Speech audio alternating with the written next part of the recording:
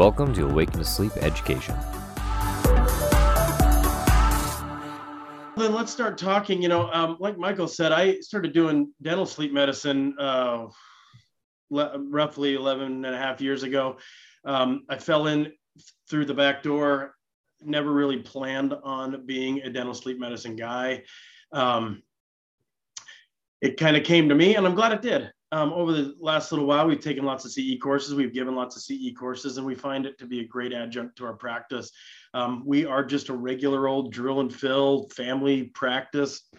We do a little bit of everything. We do mostly general dentistry. We try to stay doing a little bit of everything, but sleep has been kind of something that's been started as a labor of love. Now it's a love to labor, and hopefully, as we go through today, we can talk a little bit about some of the things that we're doing. Not that we're spectacular. That's the take home. We're not spectacular.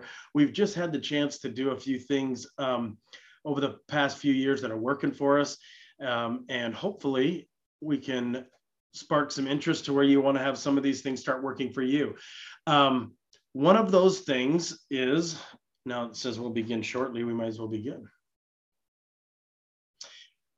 One of those things that we want to talk about today and will be mostly the topic of today is screening and home sleep testing. One of the things about sleep apnea is that if we don't know who has apnea, then we don't know how to treat them.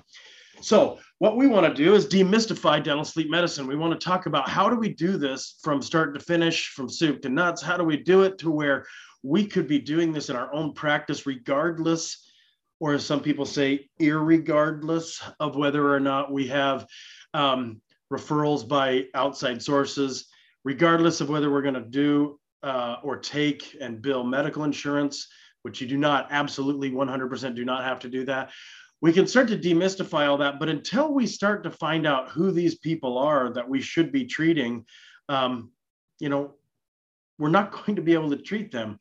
So that is kind of our purpose, is to help start the conversation of what do we do to find these patients within our practice. Now, when we talk about sleep apnea and treating that, we need to know right away that there are 90 plus sleep disorders, anywhere from insomnias and hypersomnias, those that are sleep-related breathing disorders. Of all of the sleep-related breathing disorders, apnea far and away wins that game. Apnea is more than any of these all combined. But of course, we also talk about those things that have to do cardiac disorders. And we also have those that have to do neurological, like sleep movement disorders. We're going to leave all of those behind today because we don't treat any of those. The last time I treated somebody with periodic limb movement was never. And the next time I treat somebody with hypersomnias and insomnias will be never. Those are not things that are in my wheelhouse. My wheelhouse is the mouth and the pharynx, oral pharynx, nasal pharynx, soft palate. And that just happens to be where all this gets started and the problems exist. And so that is my wheelhouse. So luckily for me and my practice of dental sleep medicine, of all of these things, obstructive sleep apnea, which is what we treat, is far and away the most common of all of these and the one that can potentially be the most deadly. So, when we look at who has apnea, this pie chart is kind of an interesting thing when we look at it. If we look at this, it does tell us that there's about 30 million people in this country that suffer from obstructive sleep apnea. That's a lot of people. Now, what's even crazier is out of those 30 million people, only 3 million have been diagnosed, meaning that there's 27 million people running around that have obstructive sleep apnea, but they don't know it. So they're going to have a lot of signs, they're going to have a lot of symptoms, and they may not put those pieces together that say, hey, I wonder if this, and this all might be contributory or as a result of obstructive sleep apnea. They don't know because they've never been diagnosed. Now, what's even crazier than that is that of the 3 million people, and we're talking averages here, only about 750,000 are being successfully treated for obstructive sleep apnea.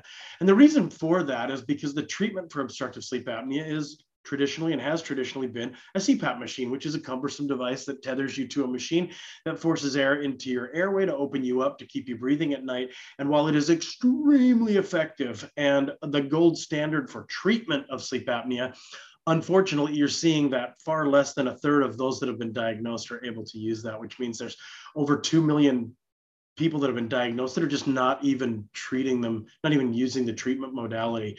So you see that there's a lot of room for us in this game. Now, when I first started, I thought I'm going to be the bridged gap between the 3 million people that have been diagnosed and the 750,000 that are not able to tolerate CPAP as their treatment. And I felt like that's where I'm going to win. I'm going to find those people that just said boo, poo, poo to CPAP. And I'm going to say, yay, yippity for oral appliance therapy. And that's where I'm going to make my sleep living. And that's where I started. And that's what we did. And it was great. And we started finding patients that didn't tolerate their CPAP machine. We had some marketing material in the office with some posters and some things like that. And people started coming out of the woodwork saying, geez, I'm on the CPAP. I hate it. And we started bridging that gap. This person tells that person, and we started getting a little word of mouth. That was nice. The longer I went, though, the more I started asking myself the question, if there's 30 million people suffering from sleep apnea and only 3 million people have been diagnosed, I'm only bridging this gap between the 3 million and the 750,000. Why don't I tap into the big pool? Why don't I jump into this deeper pool of 30 million people that have obstructive sleep apnea and don't even know it? That becomes a little bit more difficult. You're going to have to now start to find out who these people are, what they look like, what they suffer from. And that all boils down to screening these patients. So that is what we started to do in our office. We started to screen these 30 million patients to help them understand some of what's going on with them as it relates to sleep. So who has sleep apnea in our practice? Well, I can tell you this much. It's not like spotting a toupee. Those, easy to spot. You got a toupee on, I'll spot it. Mile away. From the top of the key, I can spot you with a toupee. However, it is not as easy to find patients with obstructive sleep apnea because they don't always fit a mold. Now, there are molds of people that we would suspect and likely we're going to be right, that have sleep apnea. Maybe our big, heavy, barrel-chested guy with a big, heavy neck. But I look at somebody like my mom. My mom is 130 pounds. She eats like a rabbit. She's not fun to go to dinner with because she takes her own salad dressing in her purse. She walks every day, but she snores like a freight train and has obstructive sleep apnea. She is not that picture of sleep apnea like you might think as, maybe a big, heavy, barrel-chested guy. So as we start to screen our patients, what are the things, if we're not going to physically just look at them and say like, boy, that guy or that girl, because of their heavy neck and barrel chest and wheezing and all that is maybe a little easier. How are we going to find these patients when they don't look like that? Because there are literally millions of patients that suffer from sleep apnea that don't look like that.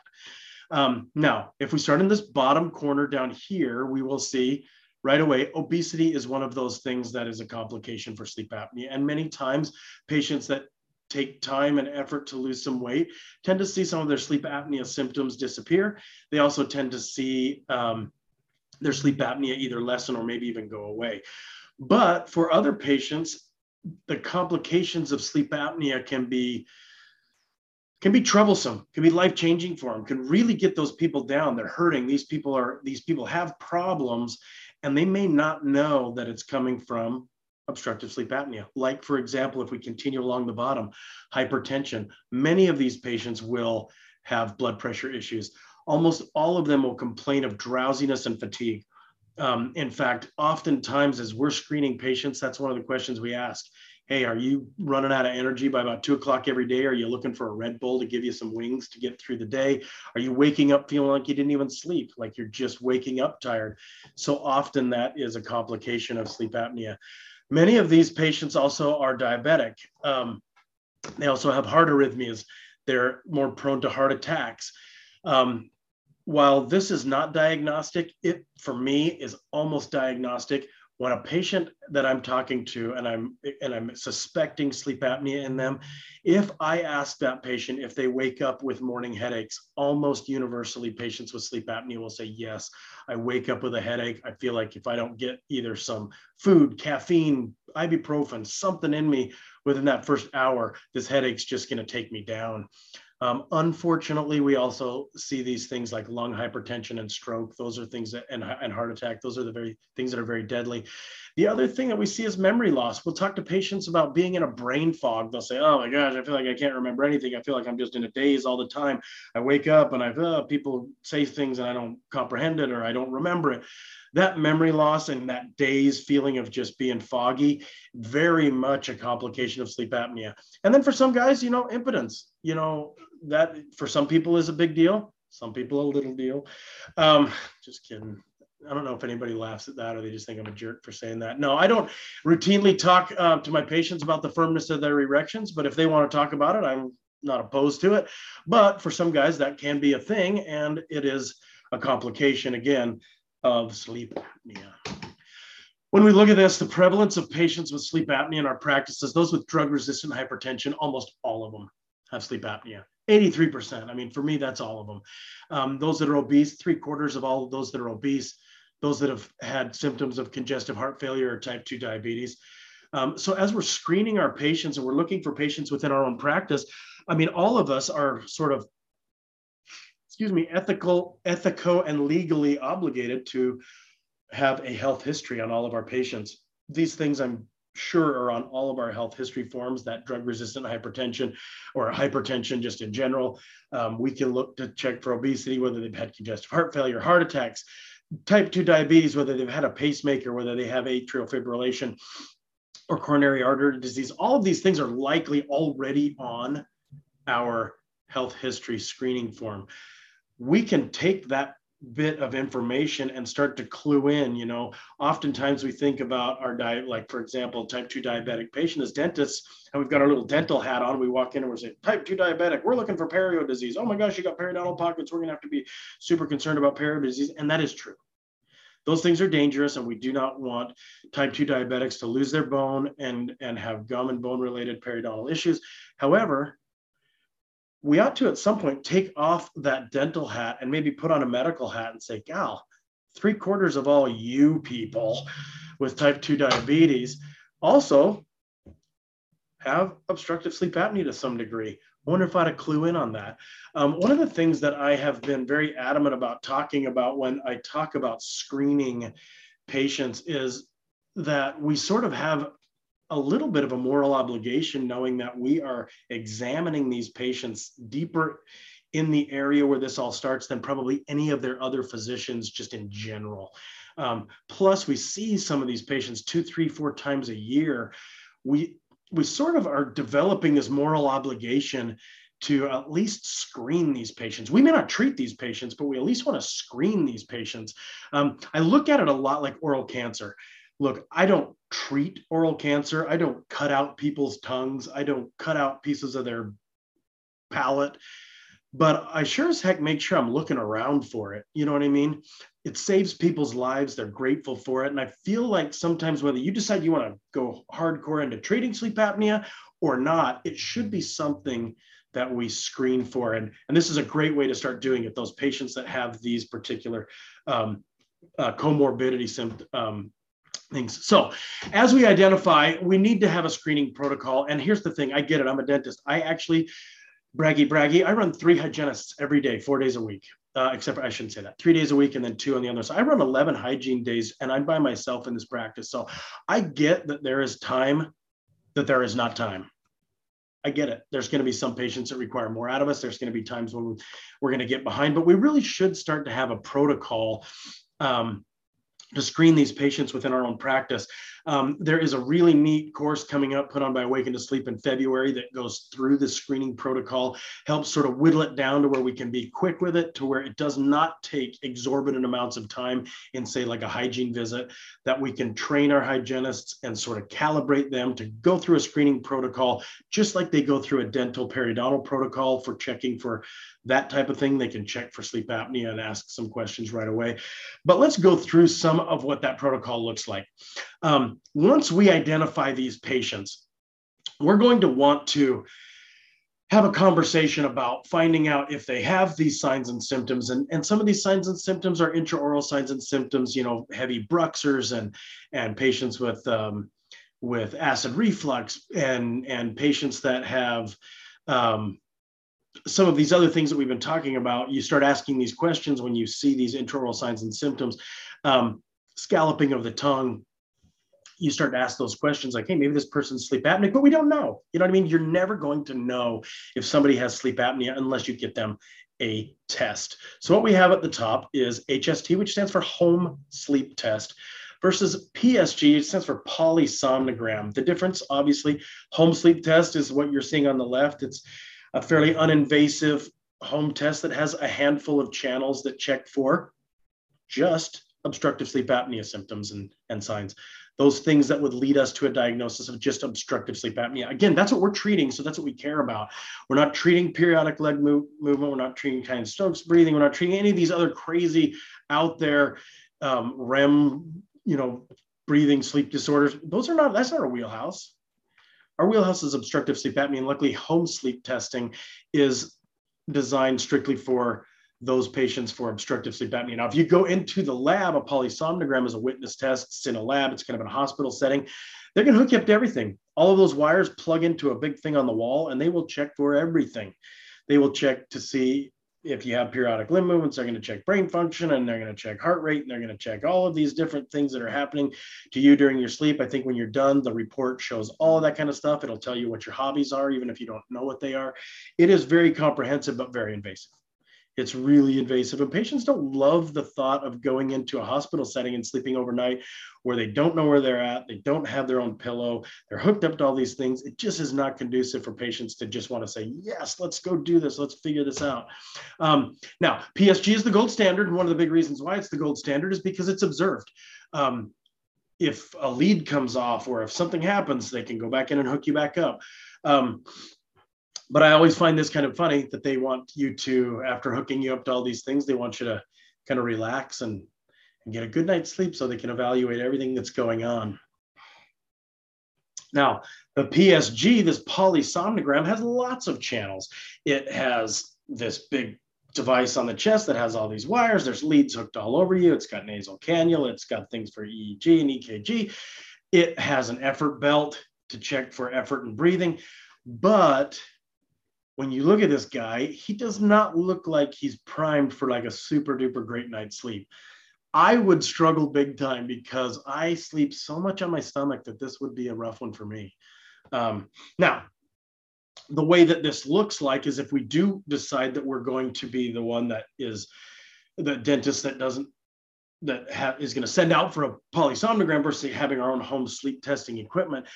The process of that looks like we identify these patients, we give them a prescription, they go to a sleep lab, they hook them up like this guy at the bottom, they sleep overnight, then that test is going to tell them where they're at. Many times during that test, they'll actually halfway through the night hook them up to a CPAP machine, determine what the pressure level is on that CPAP machine to treat their apnea.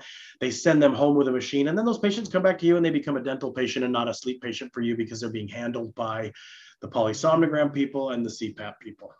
That's the process. And I think that even if we are not treating these patients with an oral appliance, even if we're not the ones sending them home with a home sleep test, if we start to see some of these signs and symptoms, we really should, I feel, have a moral obligation to get them to either their physician to get them to a sleep test or get them right to a sleep study, because these kind of things are deadly and we don't want people dying on our watch. Now, PSG pros versus cons. The pros are that it's very comprehensive.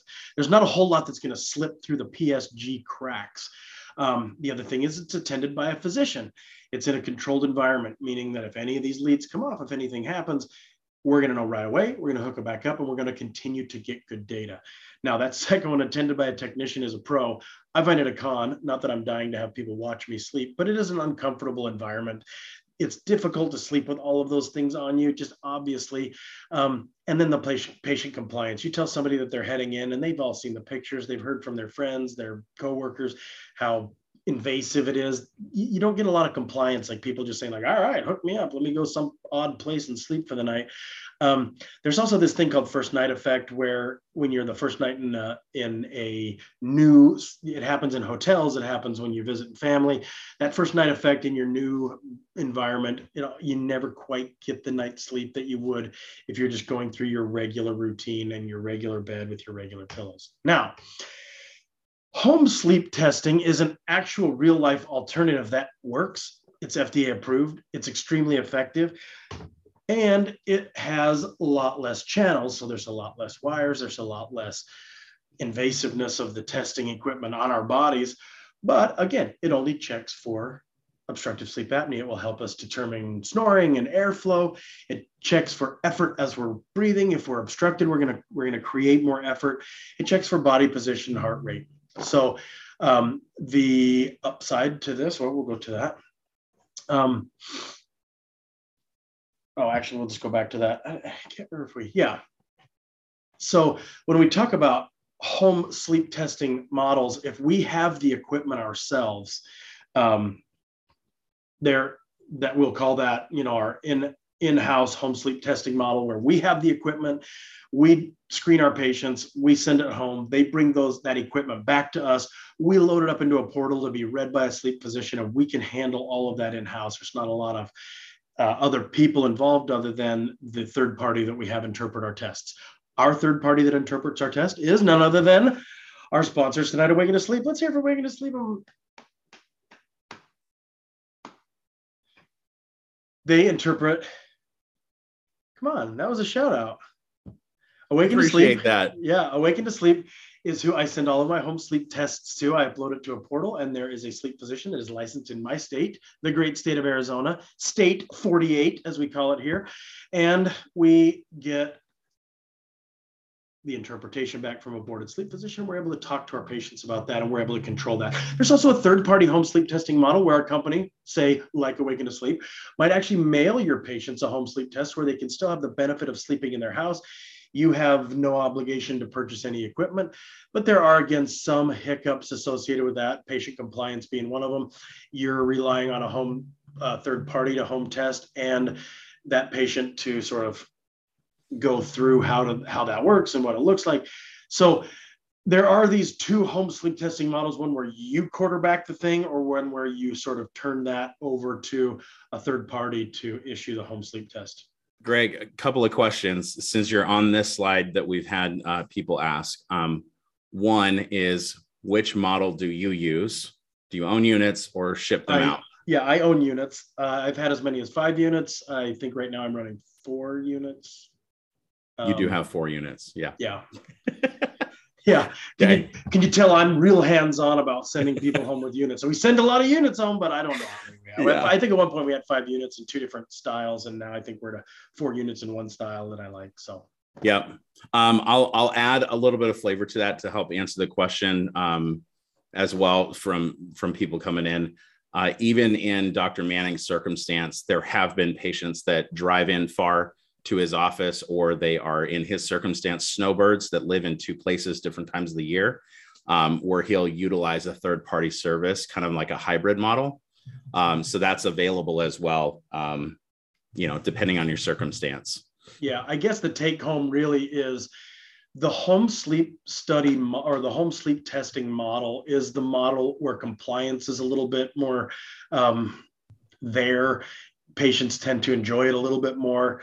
They know that they get to be in their own bed, whether that's a model that's shipped to them or whether that's the model where I'm sending it home with them in my practice. It just tends to work good. Now, the in-house sort of like what I'm doing, where I own my sleep units and I'm sending them home, that model works really good for me. The pros are that I have a faster workflow. I can have a patient come in through hygiene. The hygienist screens them for some clinical signs and symptoms. We go through health history and we start to say, hey, this is looking like, the way I describe it, it kind of quacks like a sleep apnea duck and walks like a sleep apnea duck. Maybe this is a sleep apnea duck. We won't know until we test you. Why don't we send you home with a home sleep test? That is very quick. Sometimes it's that same day. It helps me to increase the production. It leaves me in total control. One thing most people don't know about me that are just meeting me for the first night is I am a little bit of a control freak. Little bit. I don't like turning things over to other people. It just seems like balls get dropped and things fall between the cracks. We try to keep things a little more type A around here. I say type A, but really I feel like I'm type A plus. I really feel like I'm better than that. So I like having the control over that. it allows us to, again, have this multidisciplinary approach where we're kind of working with the sleep physicians and we're the ones sort of quarterbacking it, but patient acceptance is really high. The cons, really the only cons are not a con anymore because I think I own mine now. I don't think I'm paying for it anymore, is the sleep equipment. And depending on which equipment you have would determine the price, but I can tell you this much, they pay for themselves real quick. That stuff pays for themselves really, really quickly. Whereas the home sleep testing model, we talked about that. There's little upfront cost. You don't have to buy units. There's very little risk. You still get the support from, say, like Awaken to Sleep or another third-party home sleep testing company. The cons are you get a little bit lower patient's acceptance. You're not in as much control. The process takes a little bit more time. You know, you're waiting on mail, you're waiting on interpretations, you're waiting on availabilities and things like that.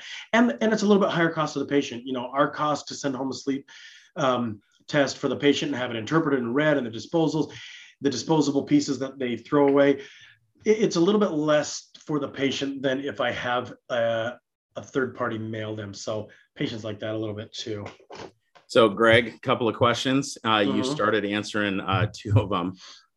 What do you charge for the home sleep test and how much? Yes, I charge $175. Now, okay. Full disclosure, I guess I'm okay. Full disclosure here. I have the testing equipment. The disposables cost me $12. So every person that goes home takes home a little packet of $12 stuff that they're going to put on and then throw away that we won't reuse. So right away, it cost me $12 to issue the test. If I send that test to be interpreted by a boarded sleep physician, that costs me, I believe, $79. I was going to say 80, so $79. So when you put those together, we're $91 in hard costs. It costs me $91. Now at $175, it's not like I'm going to be paying my mortgage on home sleep tests. I try to keep that cost affordable. I try to keep it at a number where patients are going to say yes, because truthfully, I don't want to lose money on a home sleep test, and I don't, but I don't necessarily need that to be my bread and butter. I have class 2 fillings that I just love to do. And, you know, a lot of the times when the patients come back, that we treat them with the oral sleep appliance, and that's a good profitable moneymaker for us, but we can't get to that point unless we get them tested. And so we try to make that pay to play as easy as we can. Yep. And I'll answer this one and then get out of your way. Carolyn asked, what is the cost per unit to own? I can answer for Awaken to Sleep. The units that we retail are between 3,200 and 5,500. 55 is the higher end, and that's for pediatrics. But for 3,200, that's the adult units. Those are the ones I'm using. I'm a 3,200 guy. You treat adults. It makes sense. Yeah. Which, if that question comes up right now, Michael, and I'll just say it really quick, and then, you know, maybe avoid the question in the future. I do not treat kids. There are options for kids to be diagnosed. I don't like the liability, and I also am not equipped for some of that. So I send kids out. I still screen them, and we move them through the pediatric medicine side of things. I also I'm lucky to have a local orthodontist that treats kids for obstructive sleep apnea too. So if there's that need, so I'm lucky in that regard, but I do not myself treat kids, just adults. So, all right, moving along. The way that works is that, you know, before I would just send them to a sleep lab and they would get their CPAP machine and they would come back and we would just be happy that they weren't going to die. When we're doing my home sleep testing model, it looks like me getting them ready for a home sleep test. They take it home, they sleep with it at their house, they bring it back, and I consult with them after it's read and interpreted and signed by a boarded sleep physician. We get that data back, and I go through that with the patient. We talk about whether they're in the wheelhouse for an oral appliance, and that's maybe a topic for another day, but we decide, hey, is an oral appliance going to be the best bet for you, or should we try maybe going the CPAP route? That's, again, a topic for another day, but as far as that process goes, we're able to at least get those results back quick, easy, somewhat inexpensive, and in a timely way. So HST workflow is definitely team driven. Notice I didn't even know how many units I have anymore. I don't even know how to, I do know how. I don't ever set people up with them. My team does that. So much of the workflow is screening. Who are these people? What does their health history say? What does their intraoral signs and symptoms look like? So much of this is my team being calibrated to see those kind of things and have them take on their hygienist hat and look at probe depths and calculus and inflammation, and then take that off and put on a medical hat that says, wonder if that, coupled with some health history things, and that might be worthy of me asking a couple of probing questions about whether or not they're tired all the time, or whether they wake up with morning headaches, or whether they're in a brain fog, or whether they just feel like they can't even get through their day, or they don't have any energy when they get home to be with their spouse or kids. Those are difficult questions, but when you put a lot of those together, these patients actually really appreciate you looking for those. So it is a team-driven workflow. You know, when we talk about these in our weekend courses, we talk about a sleep champion, somebody that's going to be in your practice, that is sort of their contact and their point person that's going to be able to help them go through questionnaires and screeners, be able to take intake forms and educate, all the way to getting a home sleep test out to them, back in, uploaded to Awaken to Sleep's portal, get the sort of the interpretation and the signed documentation back from that boarded sleep physician, and then get all the way to where we start pointing them in the right direction for treatment. So this slide has now become kind of a joke. I love this slide, apparently, because it's in all of my presentations, but we are starting on quite a pretty good little journey. And really, if we're going to get to become sleep dentists, what a title I have, sleep dentist. It resonates. I feel like it makes me sound cool. But if we all want to get to that point where we are sleep dentists, we have to start somewhere. You know, these things don't just fall into our lap overnight. They do take some calibration of the team. There are good courses around. Oh my gosh, there's a course coming up. This course normally I teach. I am going to be not available on the 18th and 19th of February. And so Dr. Patel is going to be teaching with Michael and Chad, and this is a great course. I get to say it's a great course because usually I'm a key component in putting on the course. This is, in my opinion, my humble opinion, now of course I teach the course occasionally, probably the best deal going. I've taught for other people, places, I've taught for other groups. Nobody is offering what they're offering right now at $395. This is literally everything you need in a weekend course. The hard part about it is that it may be a lot. It may be like they're giving away every single one of the trade secrets that might feel like you're standing in a fire hydrant with a Dixie cup, but it is as comprehensive of a course as you'll ever find. If you're a go-getter and all you need is the info, join the class. If you find that you are not a go-getter, but you still want to do this, join the class and then talk to them about some help after the class to keep that momentum going. But this is I guess, since I'm not teaching it, it's not shameless. This is just a great course that's coming up here in the next month or so, where you can take a lot of the information that we've been talking about, coupled with a ton more information, and start to think about how that would work in your practice. So I will hop in and only add that there are a ton of forms, a ton of CEs. We'll talk more about the details later at the end of the course tonight. We can get back to the clinical content for tonight, but thank you, man. Okay. Am I going through this? Or you want to go? Oh, okay. He went. I guess I'm going through this. No, this is good. This is good. I can do this. I can do this. All right. Okay. Here we go. When we send home a home sleep testing report and we get that back, and we want to use that to be legal in the way we handle things. One of the things that when I say that, I want to just quickly say is that when I say that we want to be legal, just know that anything we do in the world of sleep apnea, there is not a dental code for any of this stuff. So if we are going to do this, we have to take off that dental hat and put on our medical hat. Oh, you're going to tell me I'm wrong.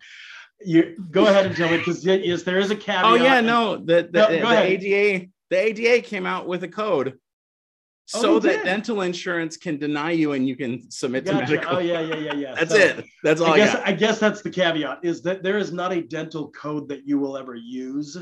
Correct. To do one of these. So when we talk about the ethical legal side of things, And we're going to be using this medical model because we're going to be talking about medical things. You know, dentists, we've wanted a seat at that medical table forever. And as soon as we get a chance, let's not screw this up, all right? Let's do it right. Let's do it ethical. Let's do it legal. And let's find out what we need. When we get a report back, it needs to have a few things on that report. One of them, it needs to be dated. If we're going to bill medical insurance or we're going to fabricate an appliance, we want this to be within 1 or 2 years. We don't want to be, obviously, we wouldn't want to just have some diagnosis for a crown or a filling that we diagnosed 2 or 3 years ago without some kind of new information to make sure that everything was still the same as it was a year or two ago. I think you get that idea. I wouldn't put in a DO on 29 and then 3 years later just schedule that person for a DO on 29 if I hadn't seen them in 2 or 3, 4 years, right? So we want to make sure that that information is up to date. Secondly, is we need a physician recommendation for treatment. We want that physician, not us. We're not a physician. We cannot diagnose. We are not, it's not in our wheelhouse. It's not with our license to be able to diagnose. So we want the physician to diagnose. And in this particular case, they gave a diagnosis of mild obstructive sleep apnea and a recommendation for treatment, which is consultation and evaluation for oral appliance therapy. The last thing that it absolutely has to have, one of the nice things about these studies when they come, or these reports when they come back from Awaken to Sleep, is that there's also some alternate treatment options and some general recommendations for the patient, but it has everything else on there. It has the raw data. It also has the recommendations, but really important is that it has a boarded sleep physician's signature on the bottom of this. That makes it legal. That makes you ethical to do the treatment. Again, you're not diagnosing. They're the ones recommending that this patient use an oral appliance. It just so happens that I do oral appliances in my office. So when it comes back as a recommendation to do an oral appliance, I know a guy. So when we talk about obstructive sleep apnea, we would go by a criteria called AHI. You see that in the top left corner of this slide. AHI stands for apnea-hypopnea index. Anybody that's dabbled in sleep before kind of knows what this is. We're not going to belabor the point, but in essence, this is an index number of the total amount of times where either somebody stops breathing or shallow breathes to the point where they have a desaturation in oxygen. However many times this happens per hour is going to be our apnea-hypopnea index. And depending on that number will also be our diagnostic criteria. So an AHI of 0 to 5 is non-apneic. 5 to 15 is mild, 15 to 30 is moderate, and then anything over 30 is considered severe. Now, when we talk about what is the wheelhouse for an oral appliance for us, well, we've treated anything from very mild to extremely severe, but when we get these back and a patient has never been treated with any other treatment modality before, ethical, legally, those that are mild and moderate are absolutely in the wheelhouse to where we can become primary therapy. They do not need to seek a CPAP first. They don't need to try a CPAP to see if they tolerate it or not. If they want to, more power to them. But if they are mild or moderate, we can jump straight to an oral appliance. We can expect, based on data, statistics, that we will be successful with them for the most part. That we can say we are FDA cleared for mild and moderate cases to be primary therapy. Now, if they're over 30 and they're severe, ideally, in a perfect world, and very oftentimes and almost every time, I will recommend that they go to a CPAP first. If they don't tolerate the CPAP, which oftentimes they do not, they come back and we treat them with an oral appliance. But I feel better about it if they are severe, if they will try a CPAP first. It will be better for them. The chances of success with a severe patient and CPAP is higher than an oral appliance, statistically speaking. That being said, we've had a lot of success with severe patients, but not all of them. And so that is kind of our take home for that. When we get these tests back and we get these interpretations back, we'll go back a slide. If that diagnosis is mild or moderate obstructive sleep apnea, the recommendation will be oral appliance. If it is severe, it will be CPAP. Okay, when we look at this and we see that this patient is 21 on the AHI, you see these colors, fantastic colors. You know, green, wow, that's great. Green is great. Yellow is starting to get yellow.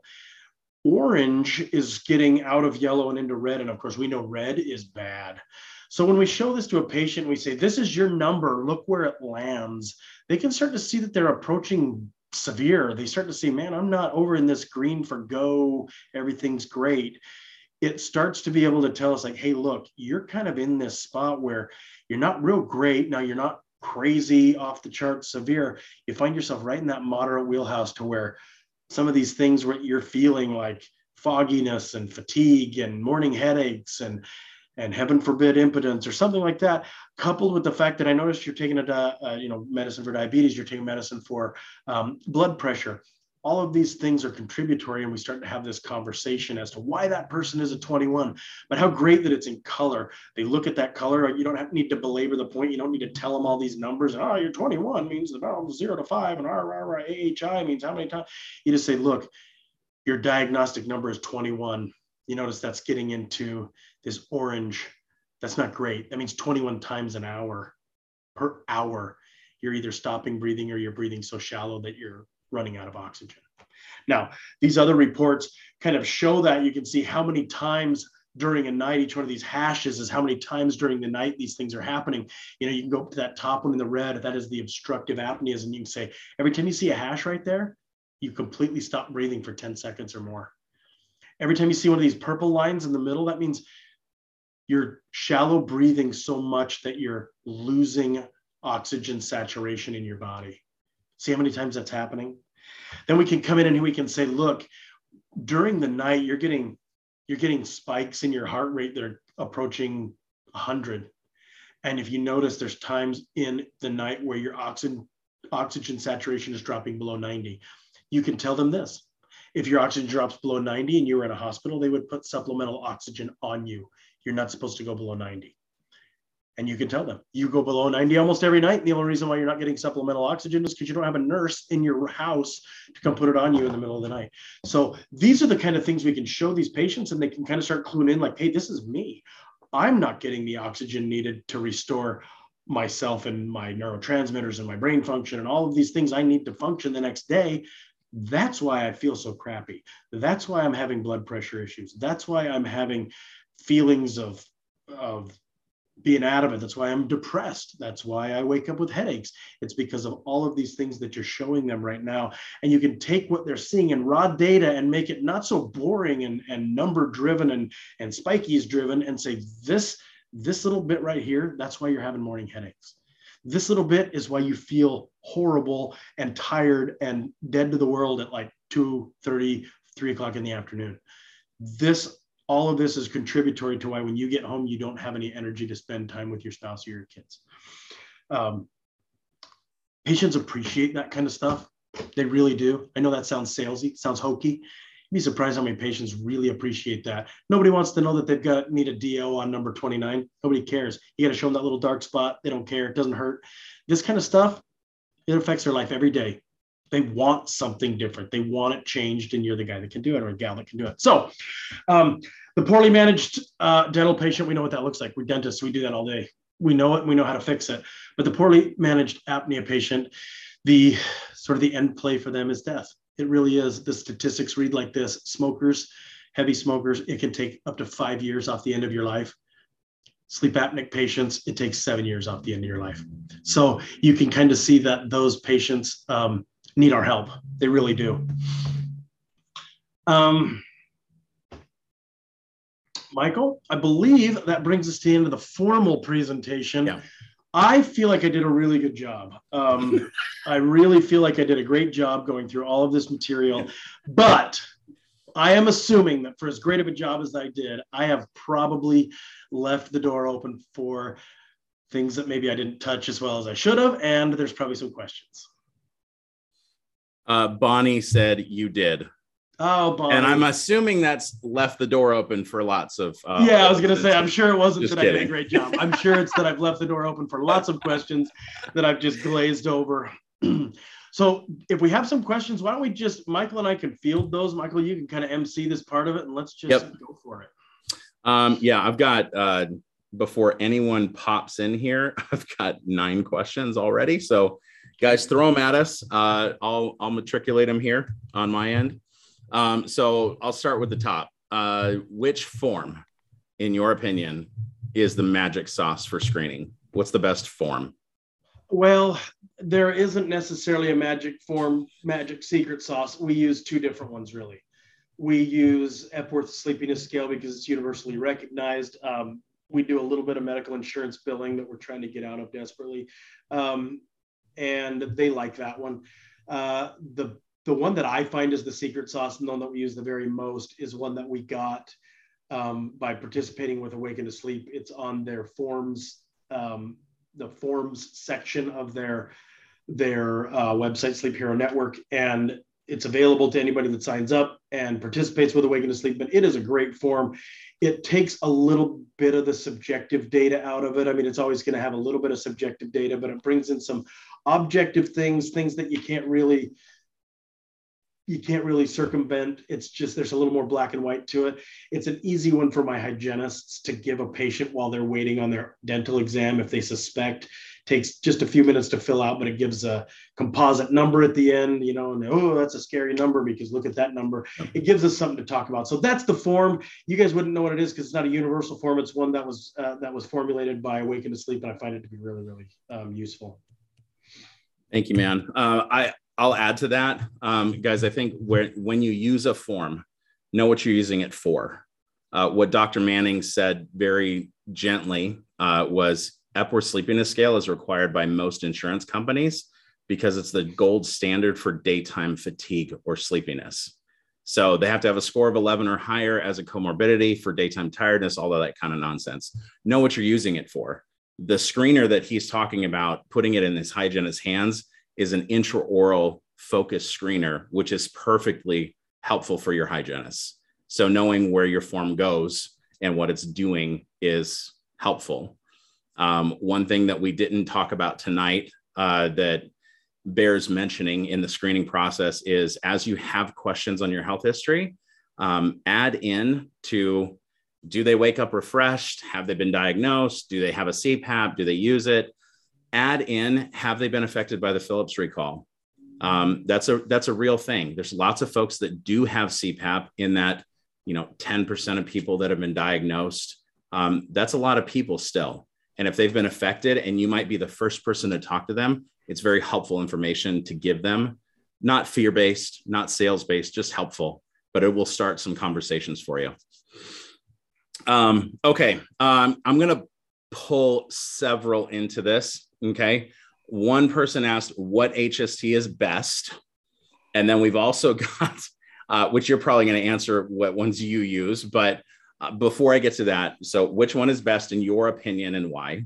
But then separate, have you had any contact and what's your opinion about the MediBite Junior HST, the disposable watch pat HST, that's the one that goes in the wrist that you send in the mail or hand out one-time use. And that was it. Okay. I'll be the quick and easy one because you're gonna get to hit all the other ones. I've used 2 home sleep tests, so I don't have just this library of home sleep tests that I've sent out. Right now, I use the ResMed Apnea Link. Mm-hmm. For me, it's been money for years now. The reports are easy to read. That report that you just saw was not a ResMed Apnea Link one. That one was a good one. That was the Alice Knight one. That was the Alice Knight, yeah. Yep. I've also used the Aries Unicorder from Watermark. I liked that one a lot, but not as much as the ResMed. It was a little more invasive. Patients did not love that as much. And the disposables were really expensive. My disposables on the ResMed are only $12. The disposables on that, I think, were like $57 or something like that. So now I'm down to where I sold everything but my ResMeds. So that's what I'm using. So when it comes to MediBite Junior, the NOS 3, whatever, Nox T3, yeah. Nox T3, I've never used them. So I'm going to have Michael go through it. And they mail out the other ones, and so they can tell you what the results have been. Yeah. So I'll be clear. We, as a company, we retail we have some of the ResMed Apnea Link Airs. Still, we also have the Alice Night ones. That was the report that you talked through tonight. Those are very comparable as far as disposable costs, which is a key factor in selecting your units, as well as the reports that are generated, the color coding, the reports that you speak from. The WatchPat unit, the WatchPat 1, those disposable costs are $100 or higher sometimes per case. That's not including the physician interp. So for those of you guys that are listening, Dr. Manning had just shared earlier that his personal HST cost is $175. That's what he charges patients.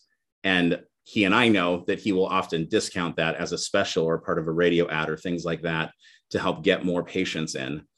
He can do that because it's disposable cost and the interp is less than $100. You don't ever want to be in a situation where you're actually costing yourself money, if possible, in your program. So knowing what your disposable cost plus your interp is, that's going to dictate a lot of how you price your test. And how you price your test will often dictate how many patients say yes to it. So the lower the disposable cost, the better, if possible. But those units, the WatchPat ones, are very solid units. They're proven to work.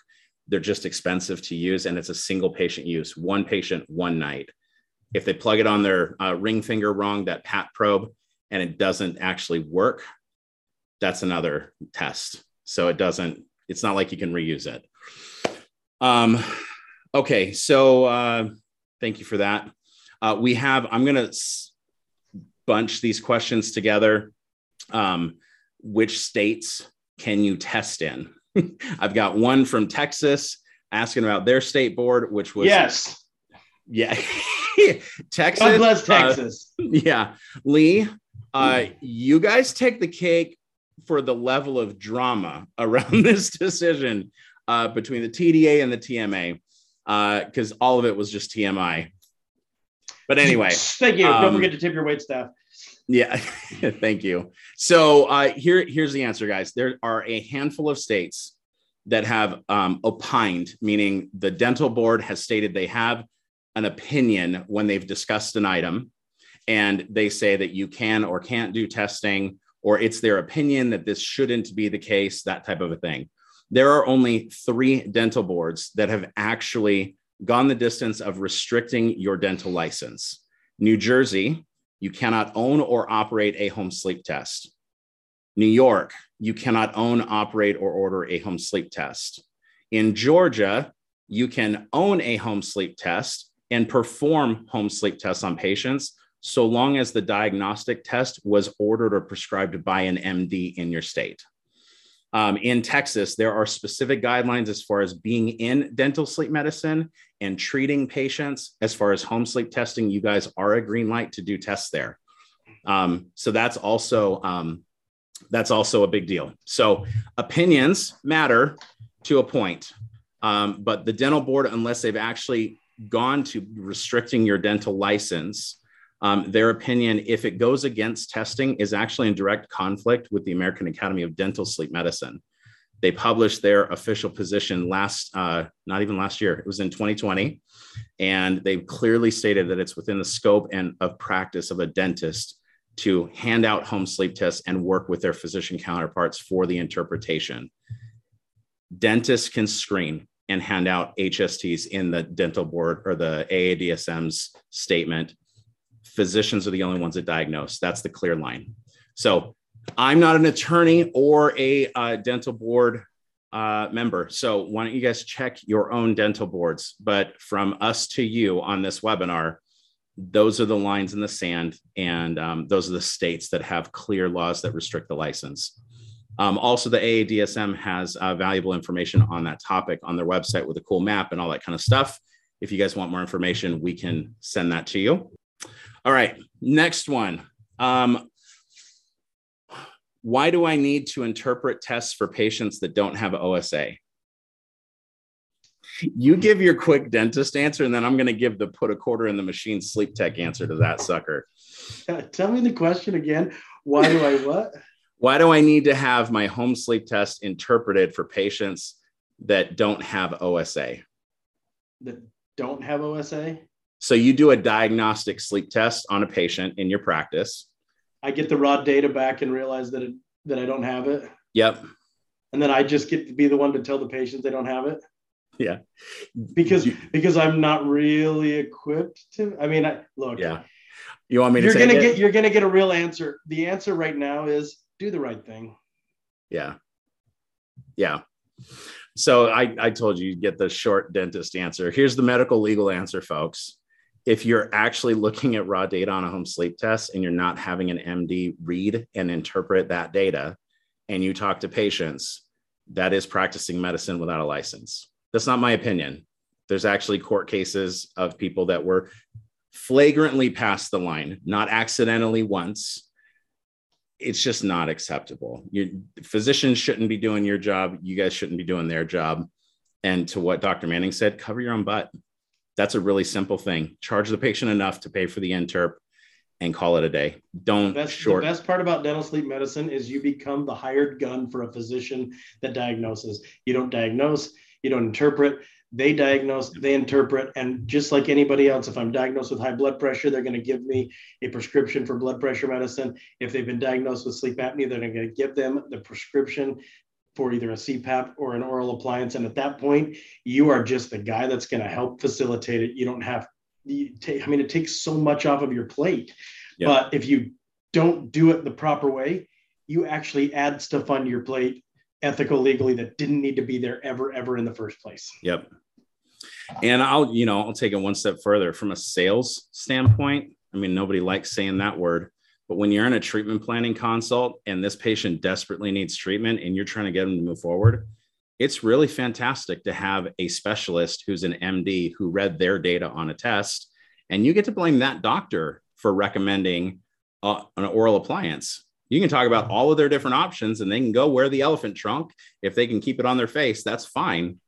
But somebody else recommended what you do. And that is also incredibly helpful. So don't knock that till you try it. Okay. Completely separate tangent here. Dr. Greg Manning, do you use a pharyngometer? And if not, what are your thoughts on the pharyngometer and why do some sleep groups or gurus swear by it? I'm going to answer the latter first. Okay. Why do some gurus and sleep dentists swear by it? Because the answer is I don't know. I don't know why I don't use a pharyngometer. I don't use a rhinometer. I have had a ton of success. I've never been put in jail. I've never been offered an orange jumpsuit. I have had follow-up tests. I've had patients go back to physicians that are treated, and I don't use a pharyngometer or a rhinometer.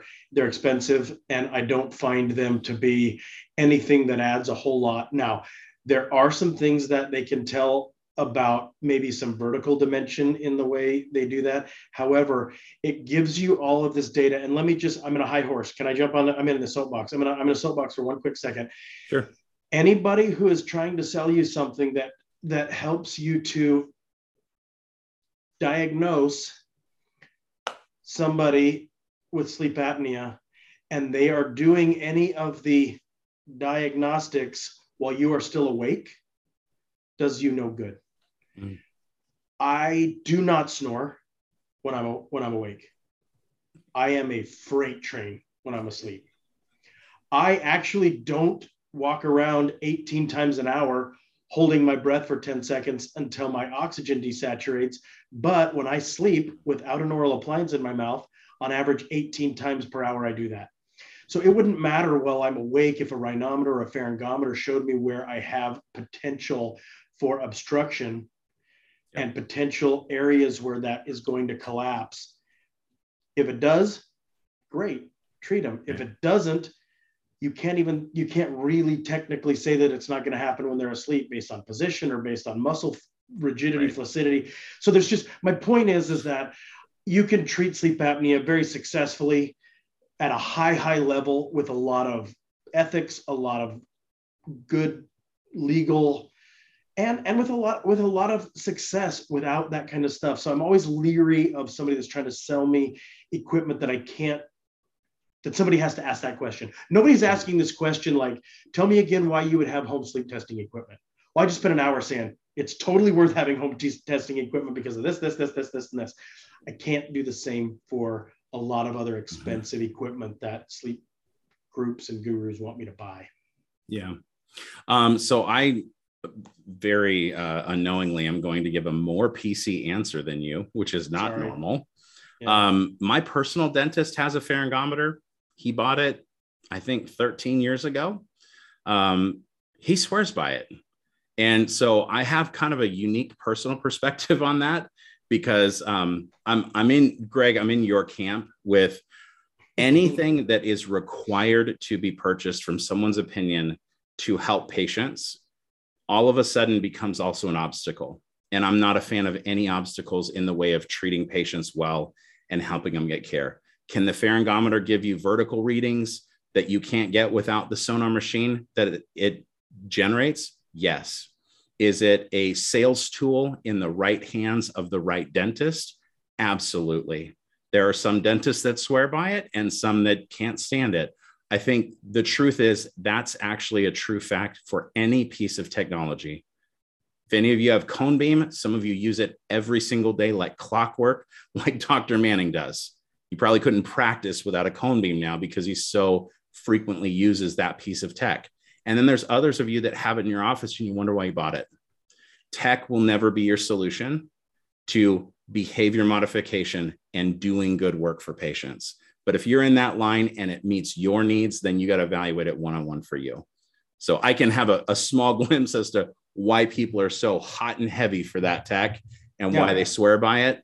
That being said, please don't think that a piece of equipment is going to fix your ailments in your program, because it won't. Well, and I'm glad you brought up CBCT as well, because we have an airway module on our CBCT.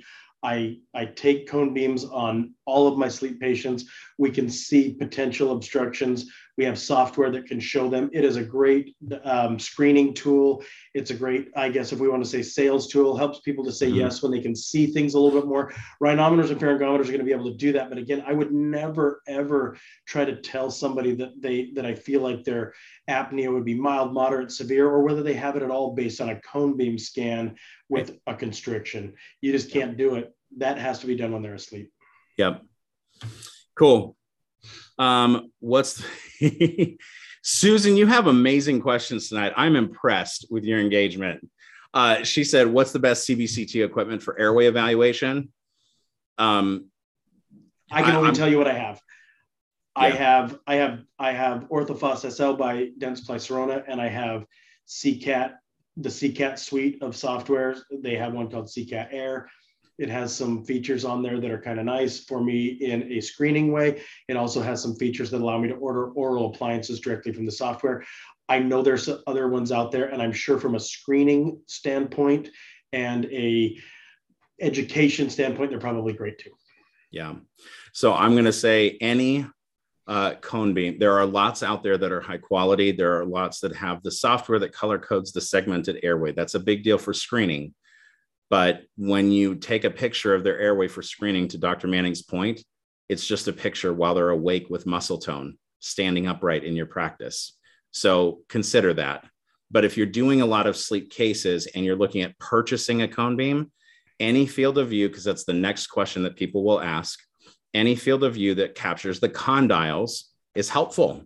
Because if you're putting them in a protrusive position and they have to regain their bite, you're not going to hurt their TM joint by pushing them forward, but they can possibly cause some, inflammation in the TM joint if they already have some disease in that.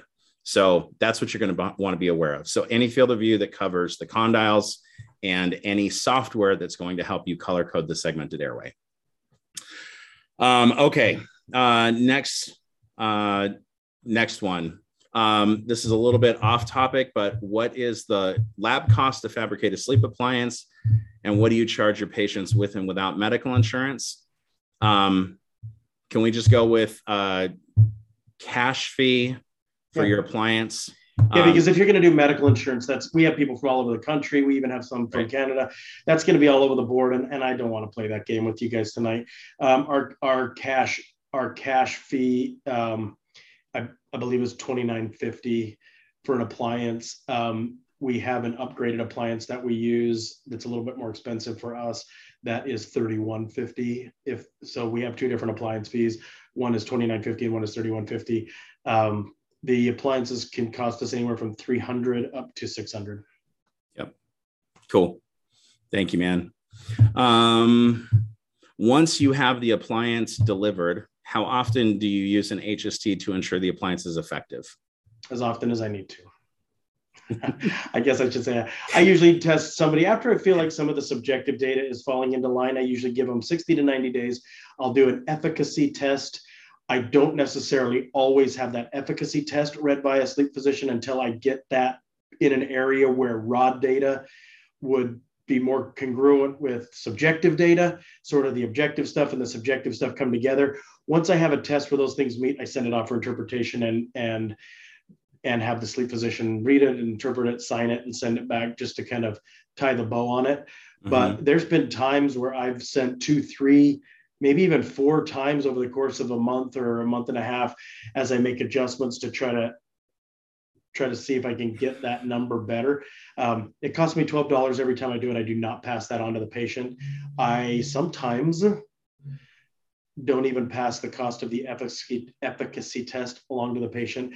I sort of bundle that up in the cost of my appliance. So at $2,950, that will include as many efficacy tests, including the final signed one as they need, as many titration appointments, as many phone calls, fixes, warranty checks, all that kind of stuff. I don't nickel and dime after that. Once you pay me $3,150 or $2,950, you got me for a year. Yep. So let me add some clarity on that, folks. Probably some of you are wondering how on earth Dr. Manning includes all of that stuff bundled into a fee like $2,950. The answer is he's got a calibrated workflow in his team. So he's not spending 2 or 3 hours with every sleep case. He's got a team that's actually supporting that process, doing a lot of titration appointments. So he rounds on those like ortho. So it becomes very cost effective when your team is calibrated. Hence the reason, and if there's a plug here, hence the reason to train your team. If you're being a solo evangelist in your practice for sleep, you're only going to do that until you get distracted or you get exhausted. So having people with you that are going to help carry that torch is crucial. Whether you come to our course or you get them equipped somewhere else, please do that because it's going to help you do more work and do it better. Okay, one other question we got, actually, and I have one for you. So this is a serious one. Did you say the Sirius brand CBCT? I'm going to type it out actually because I'm reading it as it came in. It's Orthofos SL and the software is CCAT Air. So I'll go ahead and type that in. Yeah, Orthofos. It's made by Dentsply Sirona. They have a handful of different CBCTs. Orthofos SL has one with an extended view, so you can still capture condyles and the airway in the same view.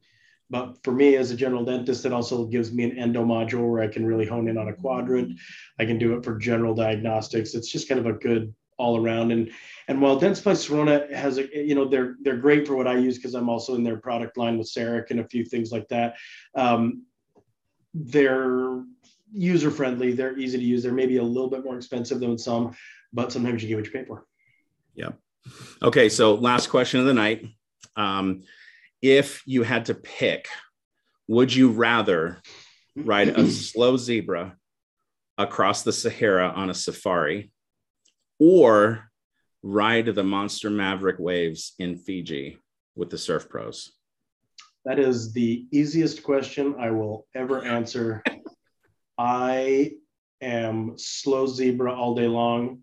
I love the water, but it also freaks me out just enough to where if I'm getting pummeled by waves, you might as well just kill me because that's sort of that's my hell. Got it. See, I'm the Maverick waves from Fiji all day long because you are. If you're going to go out, you might as well go out with a story, right? Yeah. And if you don't, then you have a story to tell for the rest of your life. Slow zebra just gets you eating fast, man. You don't think there's going to be stories with me riding across the Sahara on a zebra? Yes. You're wrong. Yep. Oh, Chad. Okay, so apparently we're just goofing off here. Chad said there's still 2 questions we didn't answer in the chat. My apologies, people. Okay, so first question is, what is the difference between AHI and RDI, and which do you treat from? They're okay. They're very similar. The RDI is basically the AHI with one more small contributing factor. Usually the RDI is going to be one or two numbers higher. It will always be right around in there. I use AHI or RDI because they're so similar. Oftentimes I'll use the same. And a lot of times the stuff like oxygen saturation and oxygenation is always going to be the same in both of those.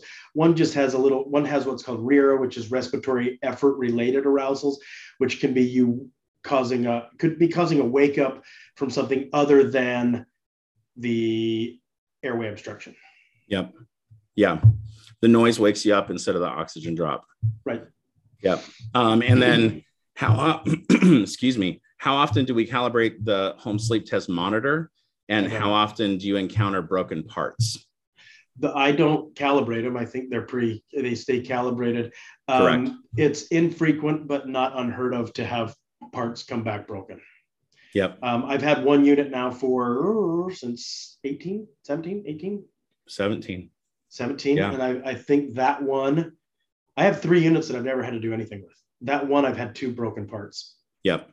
It's a nominal fee for the replacement pieces. It's not anything crazy. We have a form that says if somebody breaks it, they buy it, but we've never charged anybody for it. Because you're the nice guy, man. Look at me. If they break it, yeah. To be clear, that's also one of the factors in looking at your home sleep test. If you're looking at buying one, how long will it last you? What's the average life cycle of that device? And if it breaks, what does that look like? How frequently would it break? When something breaks on a Ferrari, it's a lot more expensive than a Lexus or a Camry. It just is. So depending on what you're looking for in your home sleep test, that's one of the factors that you're going to want to ask questions about. And we're happy to answer those, by the way. So if that's one of the things you're looking at several different HSTs as a purchase, and you're trying to evaluate them, it's hard to get straight answers about other people's equipment from anyone who manufactures one device. That doesn't mean they're being dishonest. They just only know what they know, and they really know their thing, which isn't wrong. It just is. But our sleep coaches, candidly, will give you straight answers on multiple units. Whether we sell them or not, we'll answer any question that we possibly can for you guys in the evaluation of that for your program. Not all units are made the same, and not all are going to fit everybody's program. So anyway, with that, Dr. Manning, I got nothing left. We're long like normal. And sorry. Oh, Alan is raising his hand. I don't know how to maybe he's giving you a high five long distance, man. All right. Yeah. Alan, if you have a question, ask it quickly or forever hold your peace, friend. Because we're getting ready to wrap this thing. Greg, I was just going to ask you parting words. Sam is buying Alan some time. Sam just asked a question. Yeah, I was going to say that. For CBCT, what position of the mandible do you ask patients to place their incisors on the bite fork?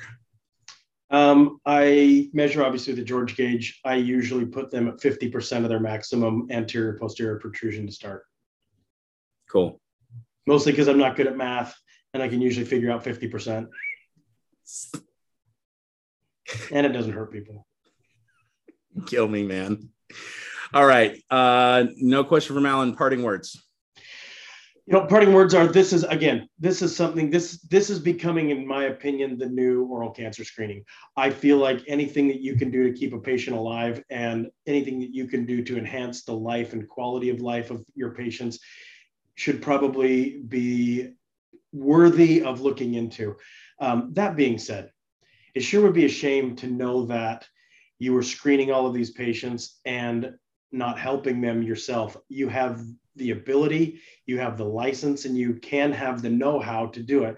My take home is, if anybody is interested in this, find a course, get some more knowledge, and get this going in your practice. I have found that my team loves doing this kind of stuff because it gets them out of the mundane. They start to see patients happy not because they got a DO on 29, but because they're sleeping in the same bed with their spouse. They're feeling better. They're not snoring. They're happy. They've got energy.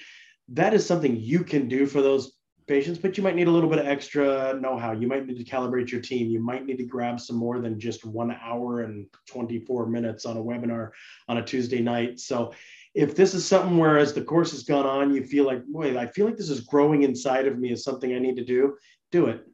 You won't regret it. Yep. Man, I got nothing to add to that. That was a mic drop. Okay. Just not this mic. Yeah. Have a good night, everybody. We appreciate All right. you hanging out with us this long. Okay. Thanks for coming. Thank you for joining us on this webinar. If you'd like more information on dental sleep medicine education, coaching, or home sleep testing services, please feel free to reach out to us at awakenasleep.com/edu or at info@awaken2sleep.com. Thank you and have a great day.